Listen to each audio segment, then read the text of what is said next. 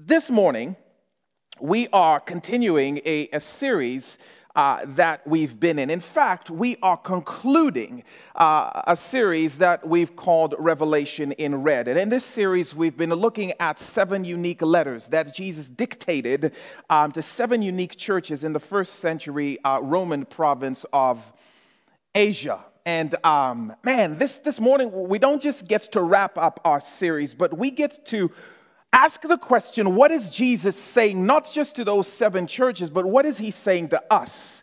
And what are some of the ways we believe he is calling us to move forward as a church? And we're excited to talk about what we believe the Lord is doing here and where we believe the Lord is taking us in 2019. And so glad you're here because we want to ask you to go all in and be a part of that. But first, we want to talk about this 7th of the churches. And this church was located in the city of Laodicea. If you have a copy of the Bible, we're going to be in Revelation chapter 3, starting at verse 14, looking at the church in Laodicea.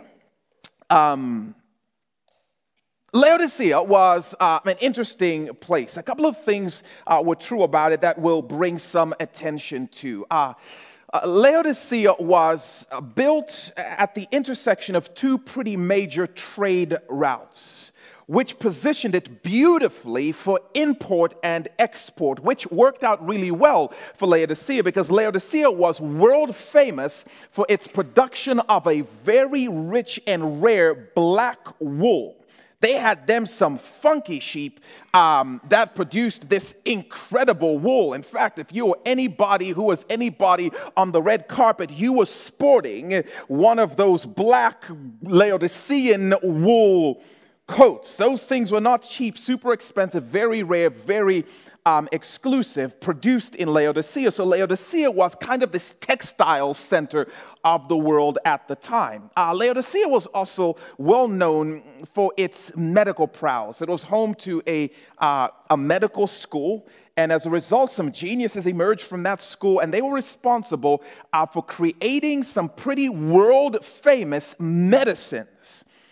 They were particularly famous for an eye ointment, an eye salve that they created, that they invented in that general region, that they exported all over the world. So Laodicea, textiles and medicines located at this intersection of these 2 major trade routes made that place rich. They don't call it Laodicea for nothing. They don't call it that, but they should have. This place was loaded. Banks were fighting to come and have a presence in Laodicea. If you were one of the rich and elite and wealthy, you were keeping your money in the Laodicean banks. That place was rich. In fact, in AD 60, Laodicea had a pretty devastating earthquake, brought the city to the ground, like in Philadelphia, as we looked at a couple of weeks ago. Laodicea, they sent word out to let the world know, we do not want anyone's help. And a number of the residents dug into their pockets and they paid for the entire city to be rebuilt. These were them some loaded people. Now, if there was any mark or any challenge about living in Laodicea, is it was built for its trade route position. Unfortunately, that meant for them it didn't have a reliable water source. But these people were rich, so no problem. What they did was they built a canal that traveled from 6 miles south in the town of Denizli, and it carried water into Laodicea, which is how these people lived, and they thrived, and they survived. But all the say, of all the 7 churches, Laodicea was by far the wealthiest of the churches. Affluent and comfortable and loaded. And it was into that city that Jesus writes the letter, because it was in that city that the church at Laodicea lived. Now, unlike most of the other churches we've looked at, the thing about the church in Laodicea was it was drama-free. There didn't seem to be much of a hint of any tension, any drama. They weren't experiencing any persecution. They weren't experiencing any waves. Things were pretty calm in Laodicea. Things were pretty comfortable until Jesus wrote them a letter. And his letter shook some things up. And we want to look at what he says to this really rich church in this really rich city in Laodicea. Revelation chapter 3, again, starting at verse 14. Here's what it says. To the angel of the church in Laodicea, write. These are the words of the Amen, the faithful and the true witness, the ruler of God's creation. So when Jesus introduces himself to the church at Laodicea, he introduces himself as the Amen, as the faithful and the true, which is just a simple way of Jesus introducing himself and calling himself the ever steady, never changing one. And again, a city that was built near a fault and that was susceptible to earthquakes, these words would have resounded. I am Jesus, and I want you to know that I do not shift, I do not change, I will never be shaken. And he also introduces himself as the ruler of creation, which is just another way of reminding the church, I am the shot caller. I am the boss of this whole thing. I am Charles, is what I'm saying. I'm in charge of this whole situation happening over here. If it falls under the umbrella of God's creation, I'm in charge of it. And Jesus is starting to hint at where he's going. See, because I know the problem with affluence is you start to think that we've made the money.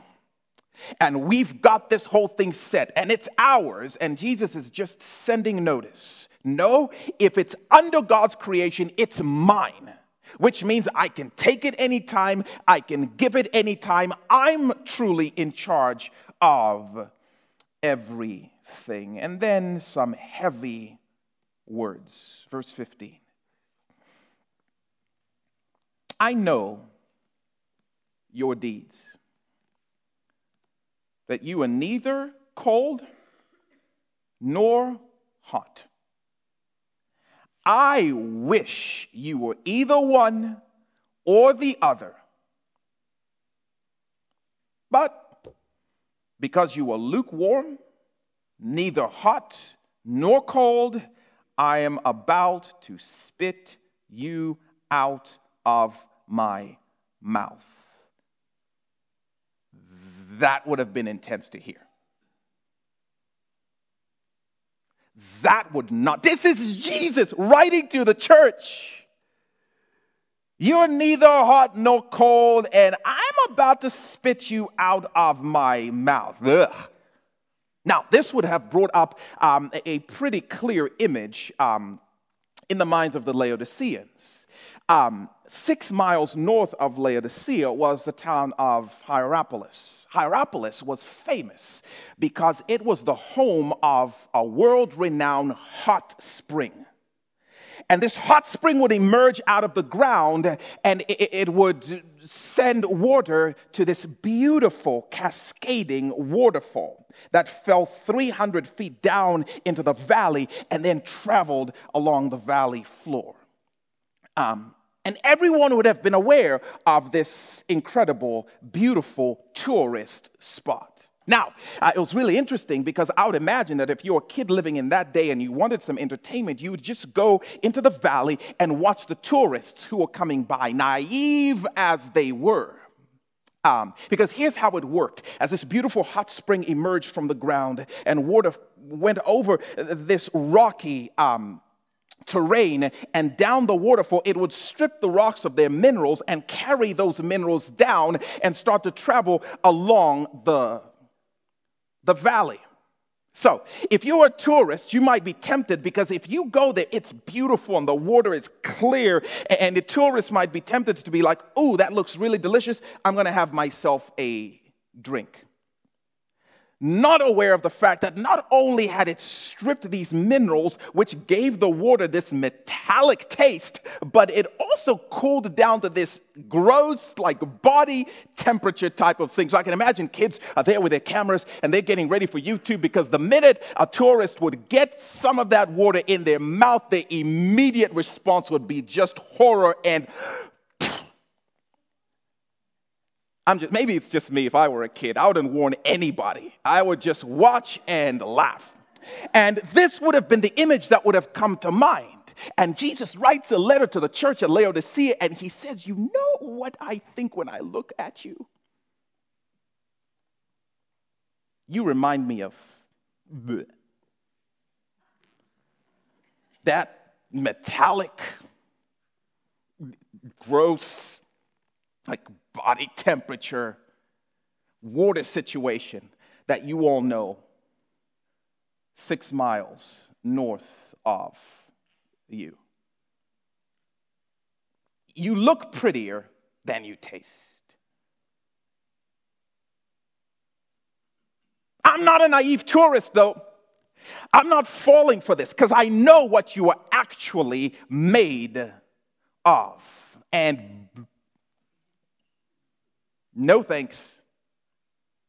You all look appealing in your fancy black wool coats and everything. You all sound fantastic with your very crystal clear theology flowing through the floors of your churches, but gross. You're kind of gross. Can you imagine Jesus saying this to his people, to the church? Yeah, I love you all, but I just don't enjoy you that much. Okay, not at all. Because when it comes to my mission, and that's what Jesus is talking about, when it comes to my mission of showing and sharing my love in your world, you are neither here nor there. Just bleh. You are neither hot nor cold. You are this complacent in between. You are lukewarm, and I just don't enjoy you. You look good, you sound good, but you will not go all in on my mission, and I feel like spitting you out. Now, the language of being, just spitting out is not Jesus saying, and I'm going to get rid of you, or I'm going to send you to hell, or anything of that sort. It's just an expression of distaste. It's an expression of displeasure. It's Jesus' way of saying, I'm just not enjoying you. It doesn't mean my presence isn't with you, but it just means I don't particularly love being present here with you all. I'm not going to get rid of you. That's why I believe Jesus starts this letter the way he does. I am the Amen. I am the faithful and true. I am the never shifting. I am the unchanging, because I want you to know I will never change my mind about you. I love you so much, but I'm not that into you right now. But I'm not going anywhere, but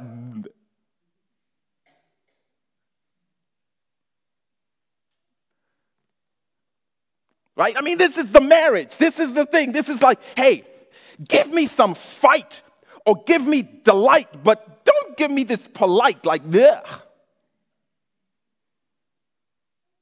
Like propose or let me go, but stop praying about it. We've been dating 8 years. I'm, ugh. Ugh. Like play hard or sit on the bench, but stop talking big, right? This is Jesus saying, when it comes to my mission, like, you guys are neither here nor there, and I'm not about to get rid of you because I love you so much, but you need to know I am not enjoying you right now. So, the moral of the story is Jesus wants you to be all in or be all out. He just doesn't want you to be Malcolm. Right? He just doesn't like you in the middle. Oh, my man, thank you. Appreciate that. Um, go all in on my mission, go all out on my mission, but just don't be in the middle. No, that's not the moral of the story. Uh, the moral of the story is that there is only one kind of church that Jesus truly enjoys, and it's a church that goes all in. Right? I mean, Jesus dislikes the Laodiceans because they're not going all in on his mission. And I think this is important for us to get a hold of. Anything other than all in the economy of Jesus is lukewarm. And he's like, I don't enjoy it. See, I read this for years, and I thought, okay, I think I get the key of Revelation chapter 3 here. Jesus is saying, hot is good. Cold, bad. And lukewarm, the worst. And Jesus is saying, I would really rather you were good or really bad, but not in between. Like Jesus is saying, when it comes to my mission, I would really rather you were all in with me or get out and be all out, but don't be in the middle. That's not what Jesus is saying. When have you ever heard Jesus say, I wish that you would just be all out? He's never said that before. Jesus isn't saying, go in with me or get out, but don't be in between. Otherwise, we're going to find a life verse that says, oh, so there Jesus says he would actually prefer that I be out. No, that's not. I wonder if Jesus isn't calling again to mind the imagery of who the Laodiceans were.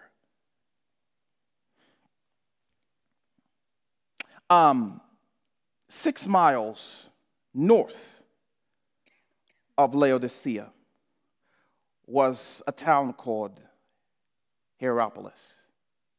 And as you Bible scholars know, Hierapolis was home to a world-famous hot spring.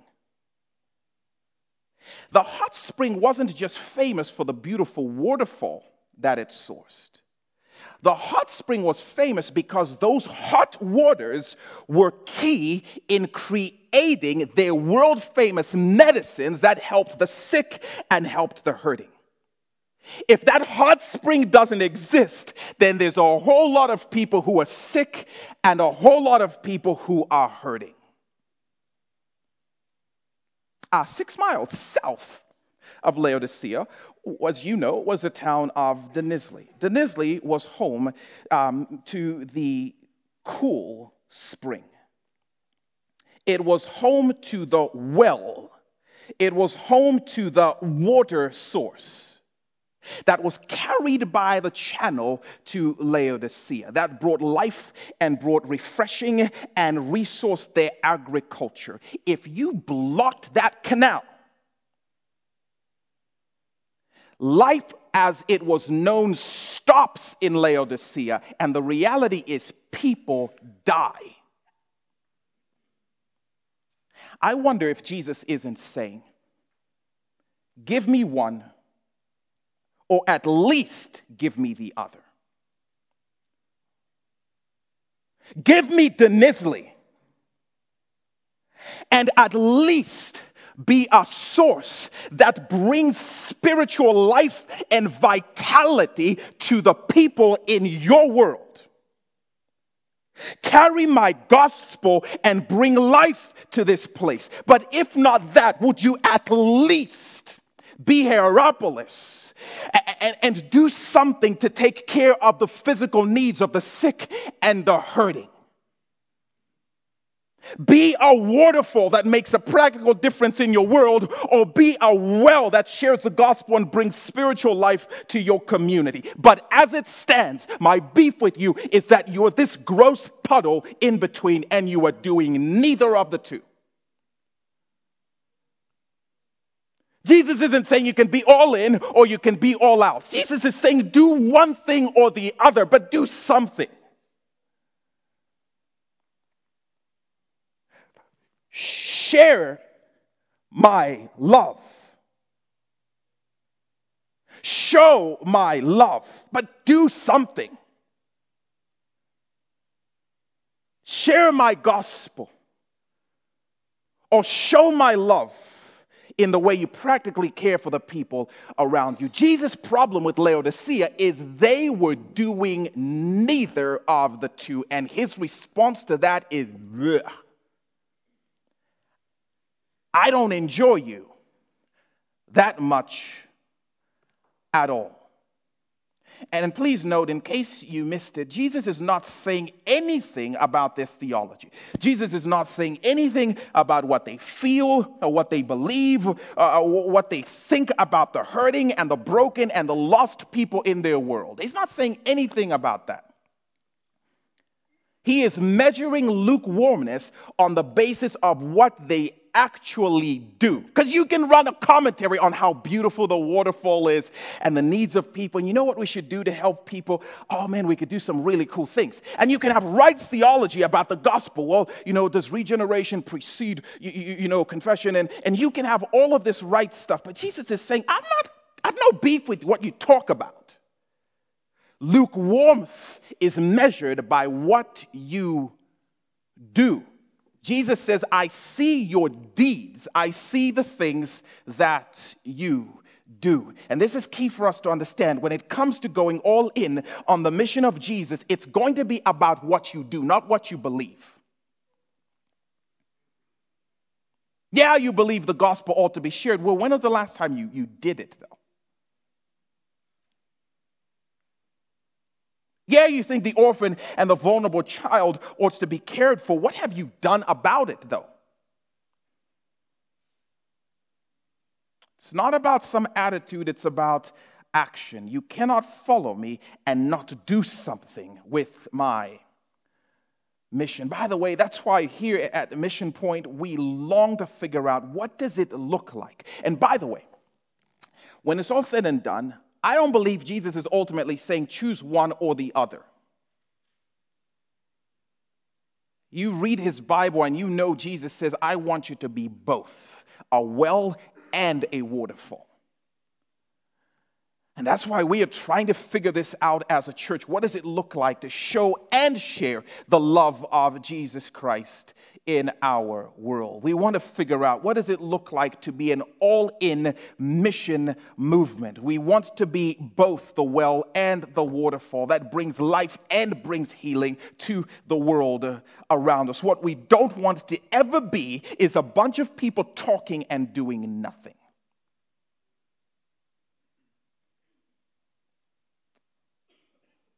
We want to go after the hurting and the hopeless because that's what following him always leads to. Jesus' problem with the Laodiceans is that they were doing nothing with his mission. Not practically, not spiritually, nothing. Then he gives the obstacles that he says have kept them from being all in. Verse 17. You say, I am rich. I've acquired wealth and do not need a thing. But you do not realize you are wretched, pitiful, poor, blind, and naked. You say, I am rich. I've acquired wealth and do not need a thing, but you do not realize that you are wretched, pitiful, poor, blind, and naked. You know why you are lukewarm? You know why you are not living on mission? It's because of your money. You live in the wealthiest city in the region, and your wealth has become enough for you. Economy is booming. You feel super secure. You feel really, really set right now. Things are going really well and you are very satisfied. Why would you even risk messing all of that up by engaging the mission? You feel super comfortable. Why would you mess that up by going after the people who are not comfortable? Why would you start to do things that could stir the waters at work and run the risk of you not maybe your money, Jesus says, has gotten in the way of your mission? We're set. Why on earth would we start to be concerned about those in our world who are not? And what this ends up revealing is, oh no, the Laodiceans, they were all in. They were all in. Just all in on their money. And out on his mission. And Jesus says to them, oh man, you are completely missing the fact that I am bored with you. You think life is so awesome, and I am bored with you. You are completely missing the fact that heaven is falling asleep. Puddles. No waves, not shaking anything up, playing it safe, super comfortable, which in heaven is just code for boring. You don't seem to notice that eternity is not evaluating this season of your life favorably. You've forgotten what I left you on earth for, and yet you brag, we are rich, we're doing well. How are you doing? We're doing great, man. We just got this, and and Jesus is pleading with them, you are missing reality here. You are safe and you are comfortable and you are boring. This is a powerful rebuke, by the way, because it's such a reminder that very few things will threaten his mission more than our money.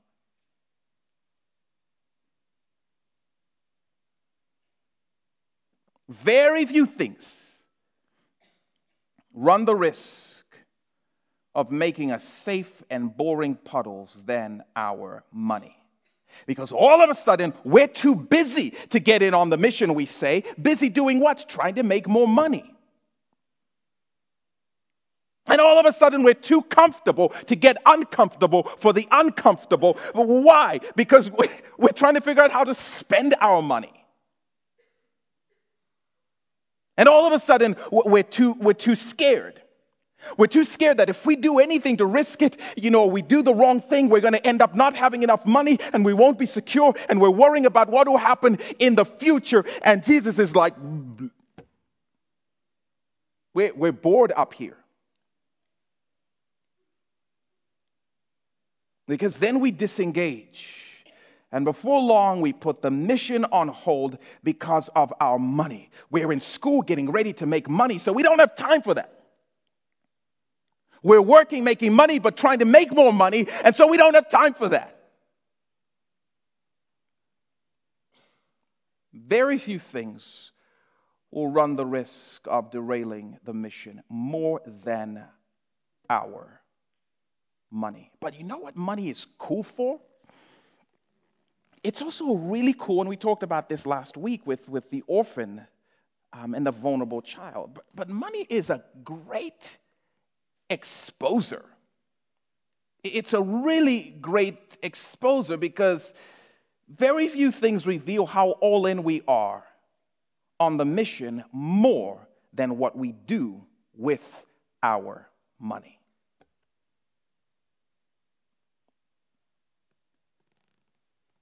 That's why Jesus makes the statement, where your treasure is, your heart will be also. If you want to know what I'm most in on, look at my checkbook.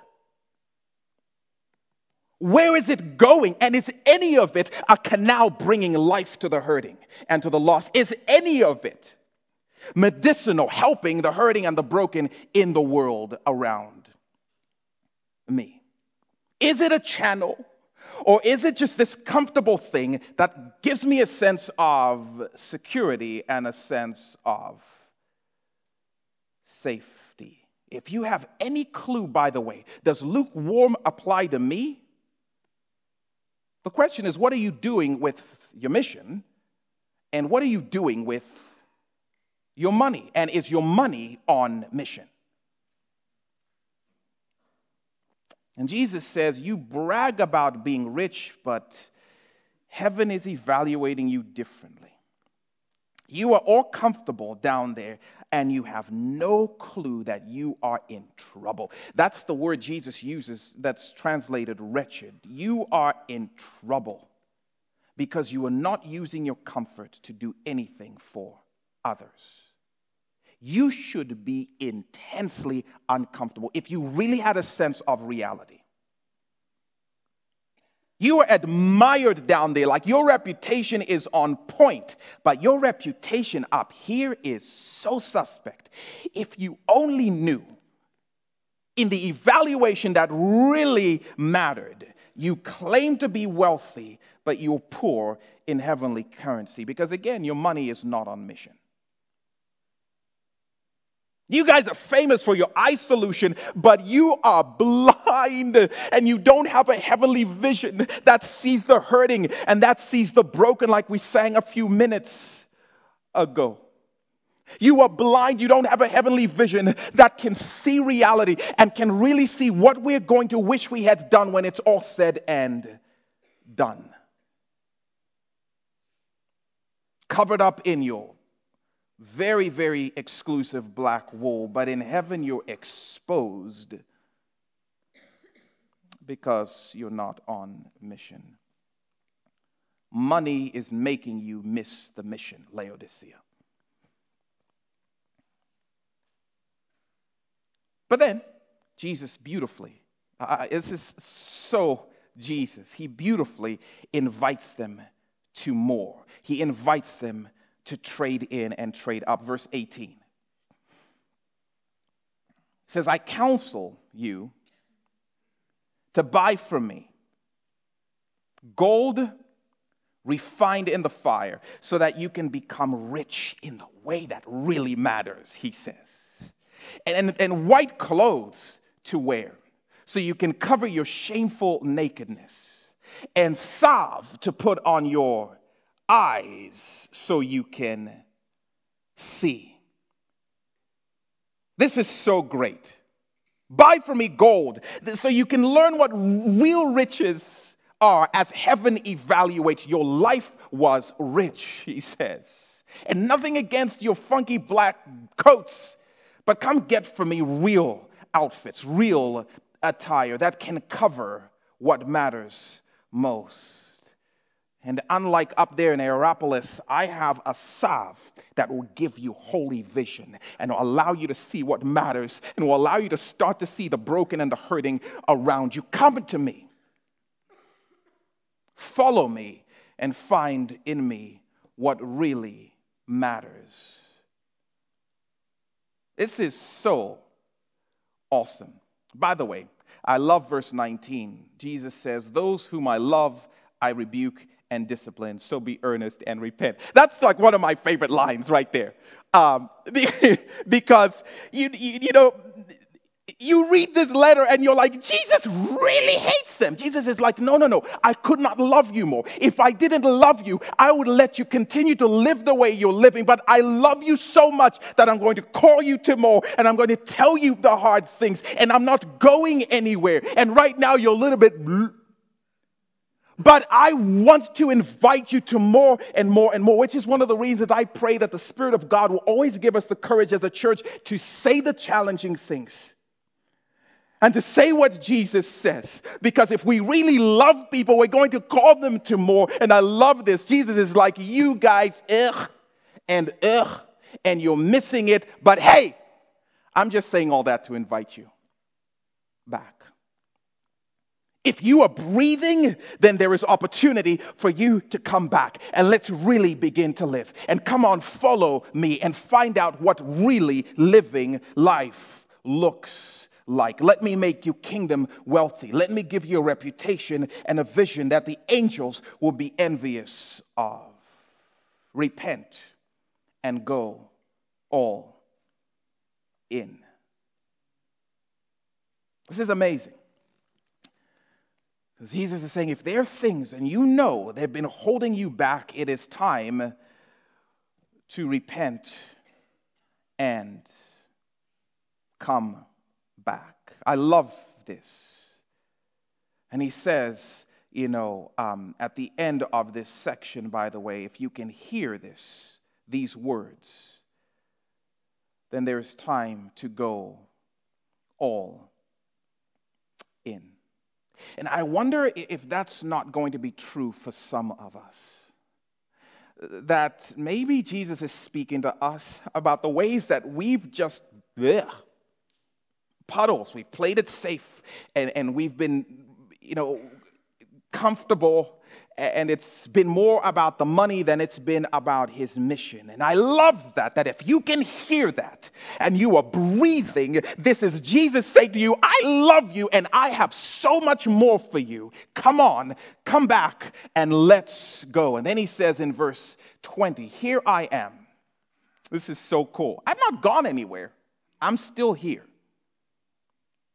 And I stand at the door and I knock.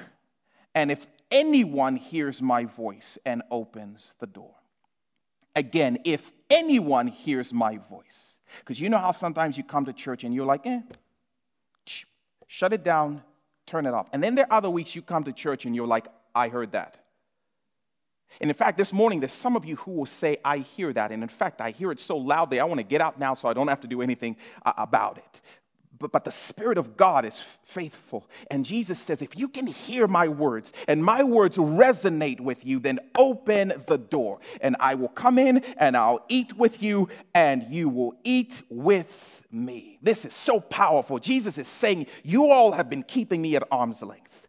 And you all have been keeping me out. Let me in. Let me in.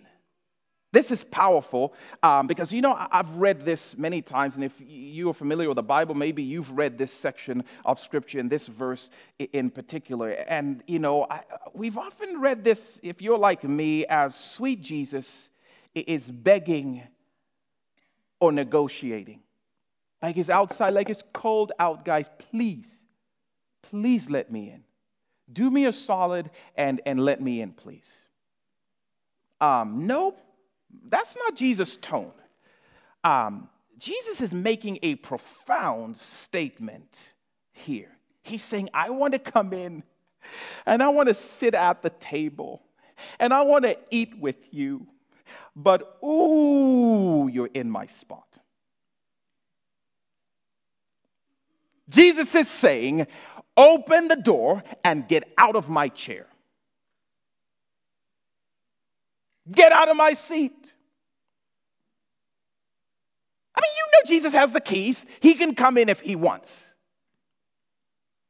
But he's saying, I'm not asking you to just let me in.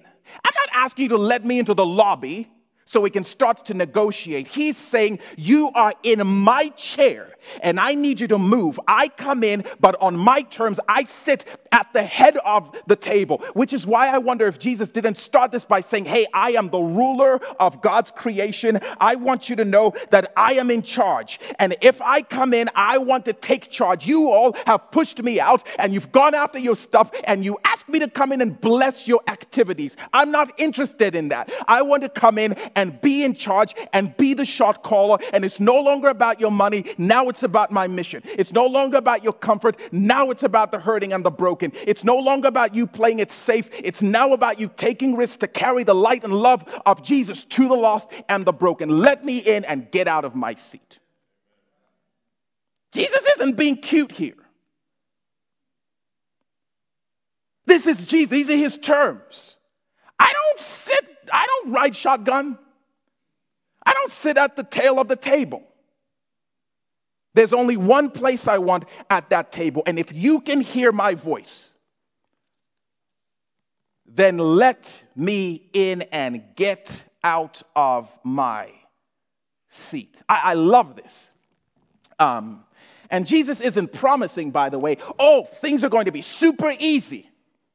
He's not promising that, but I love this. Jesus is saying, but if I come and if I sit at the table, oh, we are going to feast, we are going to eat the best, and we are going to go on a heavenly adventure. And when this thing is all said and done, you will be so glad you opened the door, and you will get to the end of your life, and you will be saying, whoa, what a ride.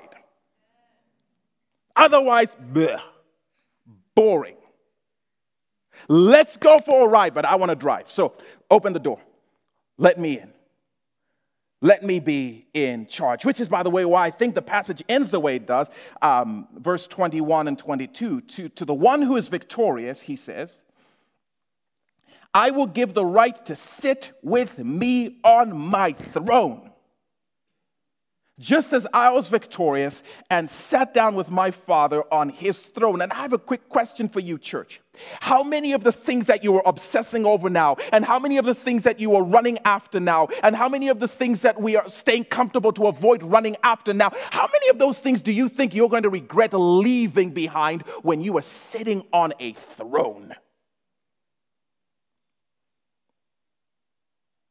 You honestly think you'd be like, oh man, I wish I'd have watched more Netflix back there. I wish more people would have liked me. I wish I'd have made more money. That's my own. I guarantee you, when you were sitting on the throne with him, you'd be like, that was so awesome. That was so worth it. In fact, I wish I'd have done some more.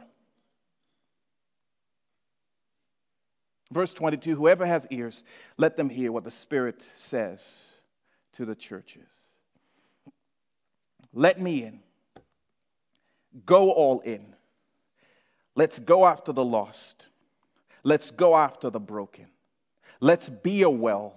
Let's be a waterfall. Let's bring life. Let's bring healing. Let's bring refreshing to our world. And when it's all said and done, we will truly understand what wealth is. And we'll truly understand what comfort is. And we'll truly understand what a reputation looks like. This is such a powerful invitation for the church.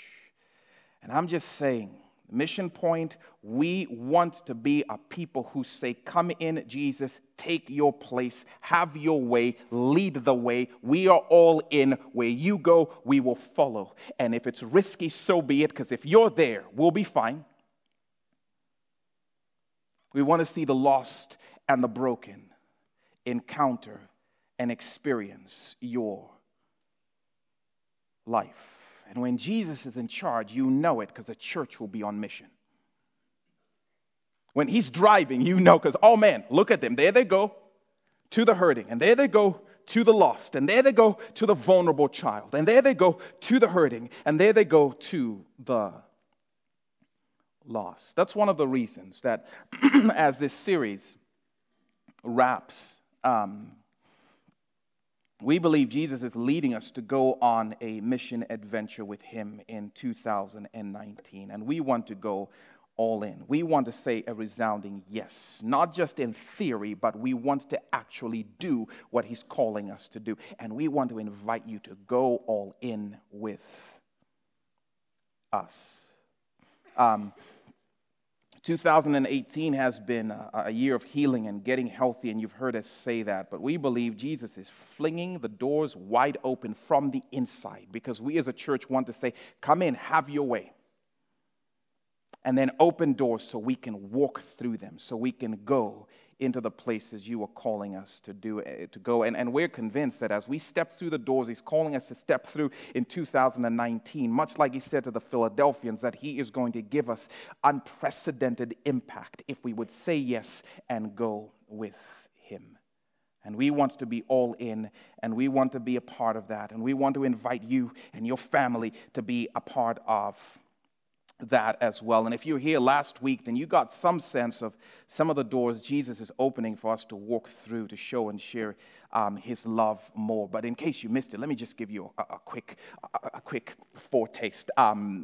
Man, in 2019, we know he's inviting us to go with and to partner with organizations like Heartline. Because we want to start local, and then we want to go international, but we want to be impactful in the world around us. Heartline Pregnancy Center here in town, because we cannot say we love and we care for the vulnerable child and not be advocates for the unborn. So we love this organization who don't just advocate for the unborn, but they come alongside the parents to say, we want to support you as you journey in raising these kids. Because Lord forbid we be sitting around posting stuff online and picketing, but not stepping in and being part of what God is doing. So we're like, yeah, we're in. Thank you for that, Jesus. And we talked a little bit about Agatas, Ryan and Nina Berger, who are showing and sharing the love of Jesus through camps, sporting events here in the community. And man, 2028 kids have heard about Jesus and have experienced something of his love in the last number of years. And we as a church say we want to go in with you guys in the next year to see more kids experience who Jesus is in our own community. And so we're saying, amen, yes to that. We're in on that adventure. I mean, All Things New is an organization here in town some of you may not have heard of. Our friend here in the house, Shelley Metzger, is a part of that. It's a local ministry that comes alongside women struggling with various addictions, to give them a fresh start, to give them a different future. Because we can sit around and we can tweet and we can blog and we can talk about the opioid crisis, or we can talk about all the drug issues, but we want to say, how do we come alongside the lives of people who are being affected by this and journey with them? And so yeah, we're in on that as well, and looking forward to seeing what the Lord will do. But not just local, we want to go international as well.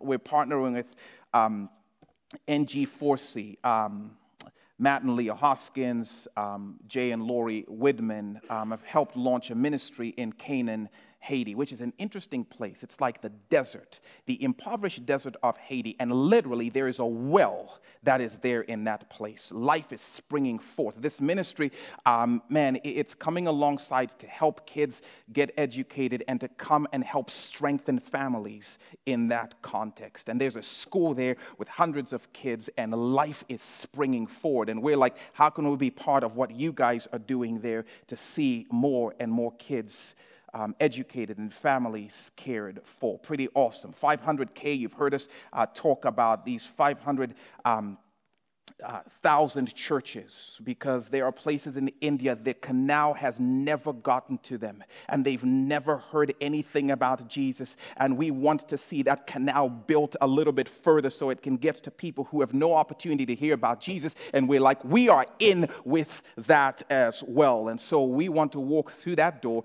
in 2019. We think about Three Strand and Mike and Myra Taylor, who are a part of this church, and they're ministry, healthcare for the impoverished in Haiti and in Africa, saving lives through medical care. I mean, you want to talk about, Hierapolis. You want to talk about a hot spring that's bringing healing. We're like, we want to be in on that so you guys can do more and reach further in that way. You heard us talk about design outreach. Abe and Lisa Wright, who are part of our church family, who are bringing clean water to impoverished villages in Africa and Haiti as well. And Abe helped design a life pump, y'all, like a pump, like it goes 100 meters into the ground to bring clean water so kids don't have to get out of school and they don't risk disease, and there is life flourishing in that place. And we want to be part of Jesus being shown in that practical way internationally. But we also are thinking internally of Jeff Gill, for instance. Wait, I thought we were talking about mission. We are talking about mission. Jeff Gill, this stud of a man on the screen behind me, is somebody we want to bring on staff in 2019. And it's like, well, why do you guys want to do that? Well, because of the mission. Listen, mission at Mission Point is not a department.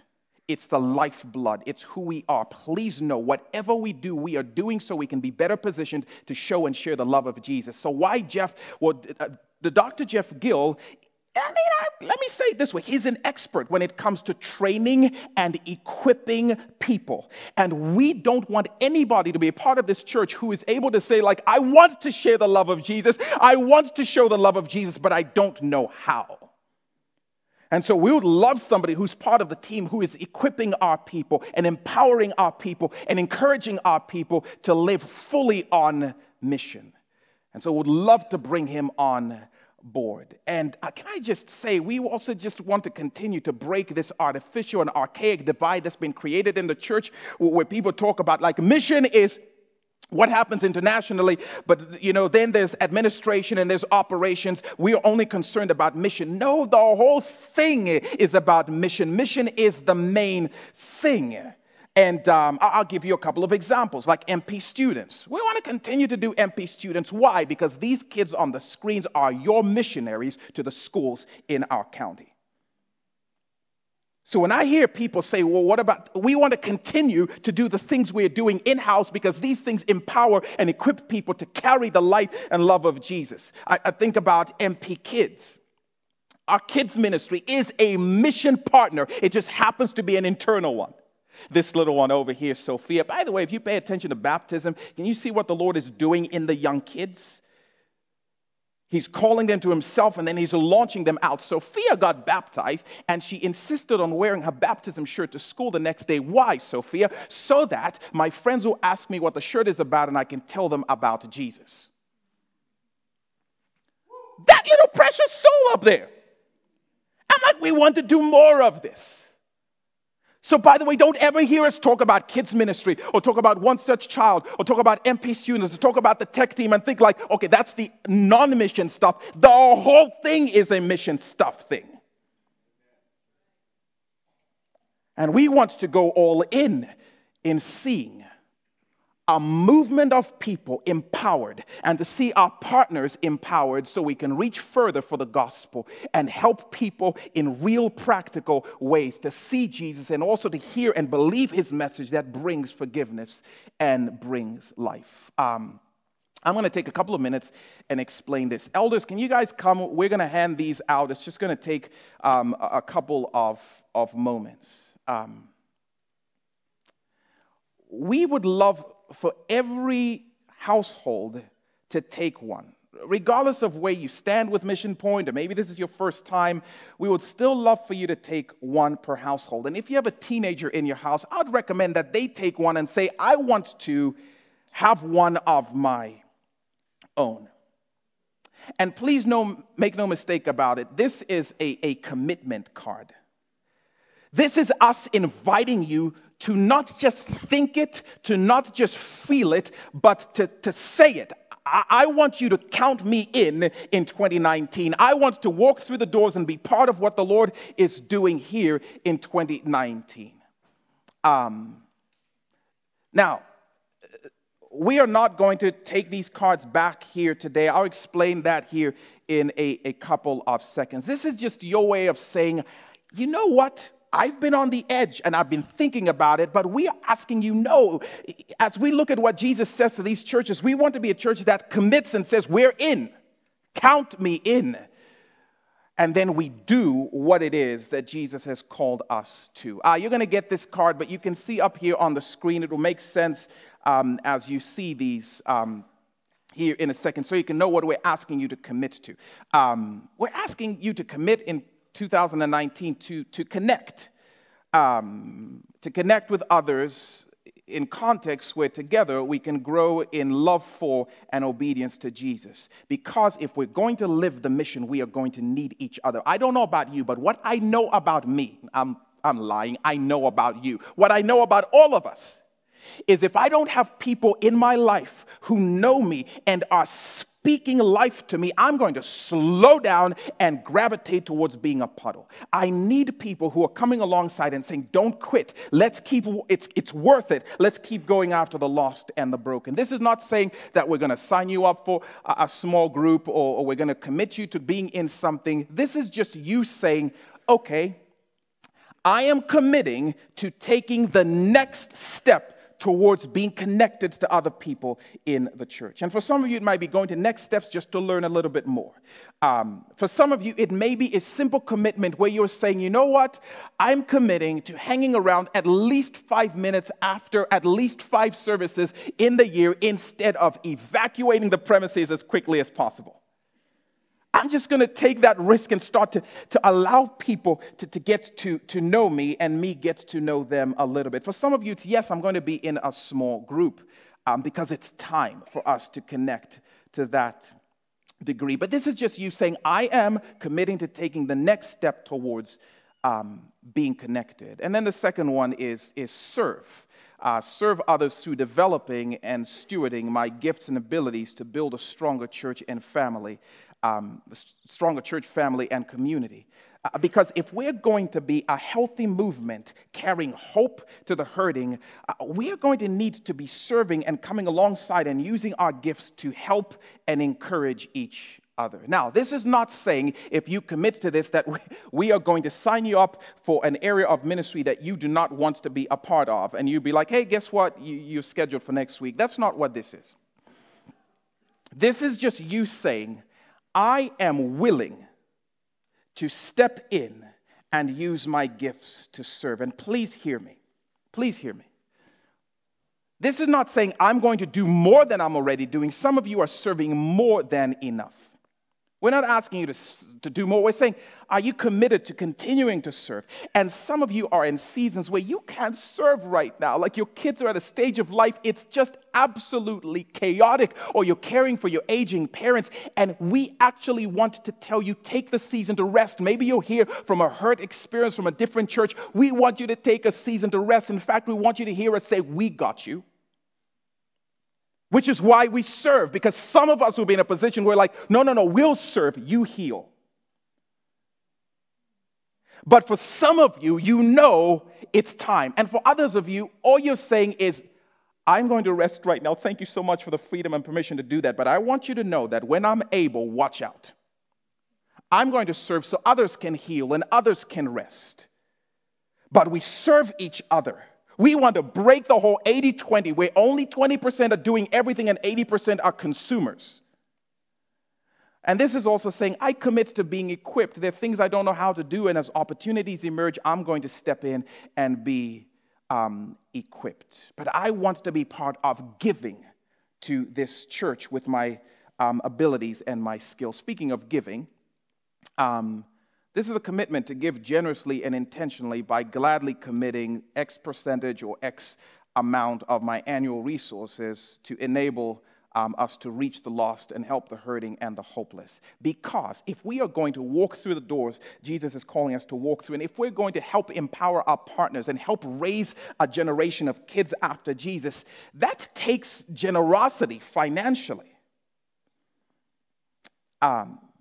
This is not saying, by the way, that you have to give a certain amount. I love what the Bible says. The Bible says, no, you give what you've decided in your heart to give, which is the reason that we have a percentage blank or a number blank. We're not saying you have to fill that out, but we're saying there's something powerful about deciding this is what we are going to give, and we are going to commit to giving that amount. I don't know about you, but my wife and I, if we don't decide this is what we're giving this year, then we're going to trail off and we're not going to give, and it's going to be a month where we're like, not this month, and something came up and we're not going to do it, and we just won't commit. And we want to be committed and consistent givers. Now, if you're uncomfortable putting a number on the line, you don't have to. The point is not the number, but for some of you, it is important to draw a line in the sand and say, this is what we're going to give towards where Jesus is calling us to go. But if you don't feel comfortable, the point is still that you're saying we are in to being givers, and we're going to be able to give differently. I love how many of you college students give here.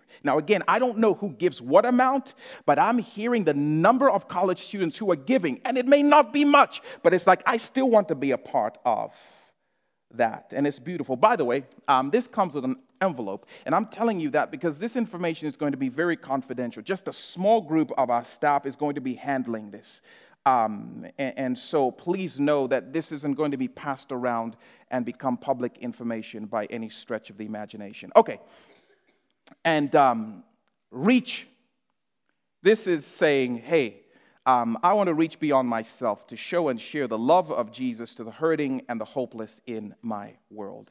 That you are saying that in your own sphere of influence, you are going to be looking for opportunities to be light and to be a well and to be a waterfall to the hurting and the broken, to show and share Jesus in your world, because all of us have unique spheres of influence. And if we started to carry the life of Jesus into those places, what an amazing thing, which is another reason we would love to have Jeff Gill on staff so he can continue to equip us to do that better and better and better and better in our worlds. But you're just saying, in my sphere of influence, my home, my work, my school, I want to start taking the next step to sharing and showing Jesus in 2019. This is not saying you're going to lead X number of people to the Lord or you're going to adopt X number of kids. No, that's not saying that. It's just saying you are going to be looking actively for opportunities to do that. And then we'll do it together. We have Love Ops. And we would encourage you to say, yeah, I'm going to step into at least one Love Op next year and be involved in a Love Op. And at these Love Ops, by the way, we're going to be sharing the gospel. At each of our Love Ops, there's going to be a gospel component so we can make sure we're not just showing His love, but sharing His love as well. And you are saying that you are in on that too. Again, we are not collecting these today. We are saying take this home. Talk with your roommates, talk with your friends, talk with your family, talk with your spouse, talk with your parents. Mainly talk with Jesus. And ask the question, okay? See, because we don't want to just say, amen, that sounds like a good idea.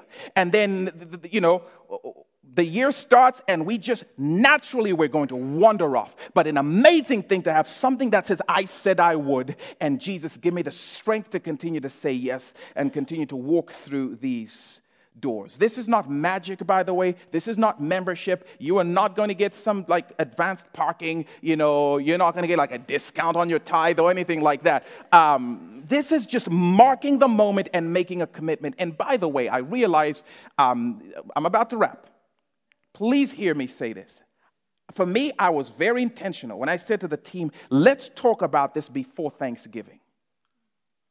Because the coming season may be a season about Jesus, but it's a season where we tend to turn on consumerism and push Him out the door and get more and more stuff for us. And I wanted us to take a moment before the chaos of consumerism hits to say, are we going to commit to being about and our money being on mission and our lives being on mission before it all hits, so that when we hit 2019, we are all in. Over the next number of weeks, 4 weeks or so, we are going to take time during our offering to encourage you to put this card back in, to fill it out and put the card back in as your way of saying to Jesus, I'm in. I'm not just offering my money, I'm offering all of me for your mission. And we are keen to see, what are we going to be able to do in 2019 as a movement of people say we refuse to be lukewarm, we refuse to die on a bed of comfort, we refuse to say no to risk. We want to go after the lost and go after the hurting and show and share the love of Jesus Christ. Count us in. And so Jesus, I pray that you would allow us to hear your words and that you would allow us to say yes and do what you're asking us to do. It's in your name we pray. Amen. Last thing, if you need to talk to any of us on the leadership team and you have questions, like, I want to go in, but I'm not sure about this and I'm not sure about that, we would love to answer any questions that you might have. Hey, God bless, be a well and a waterfall this week. See you next week.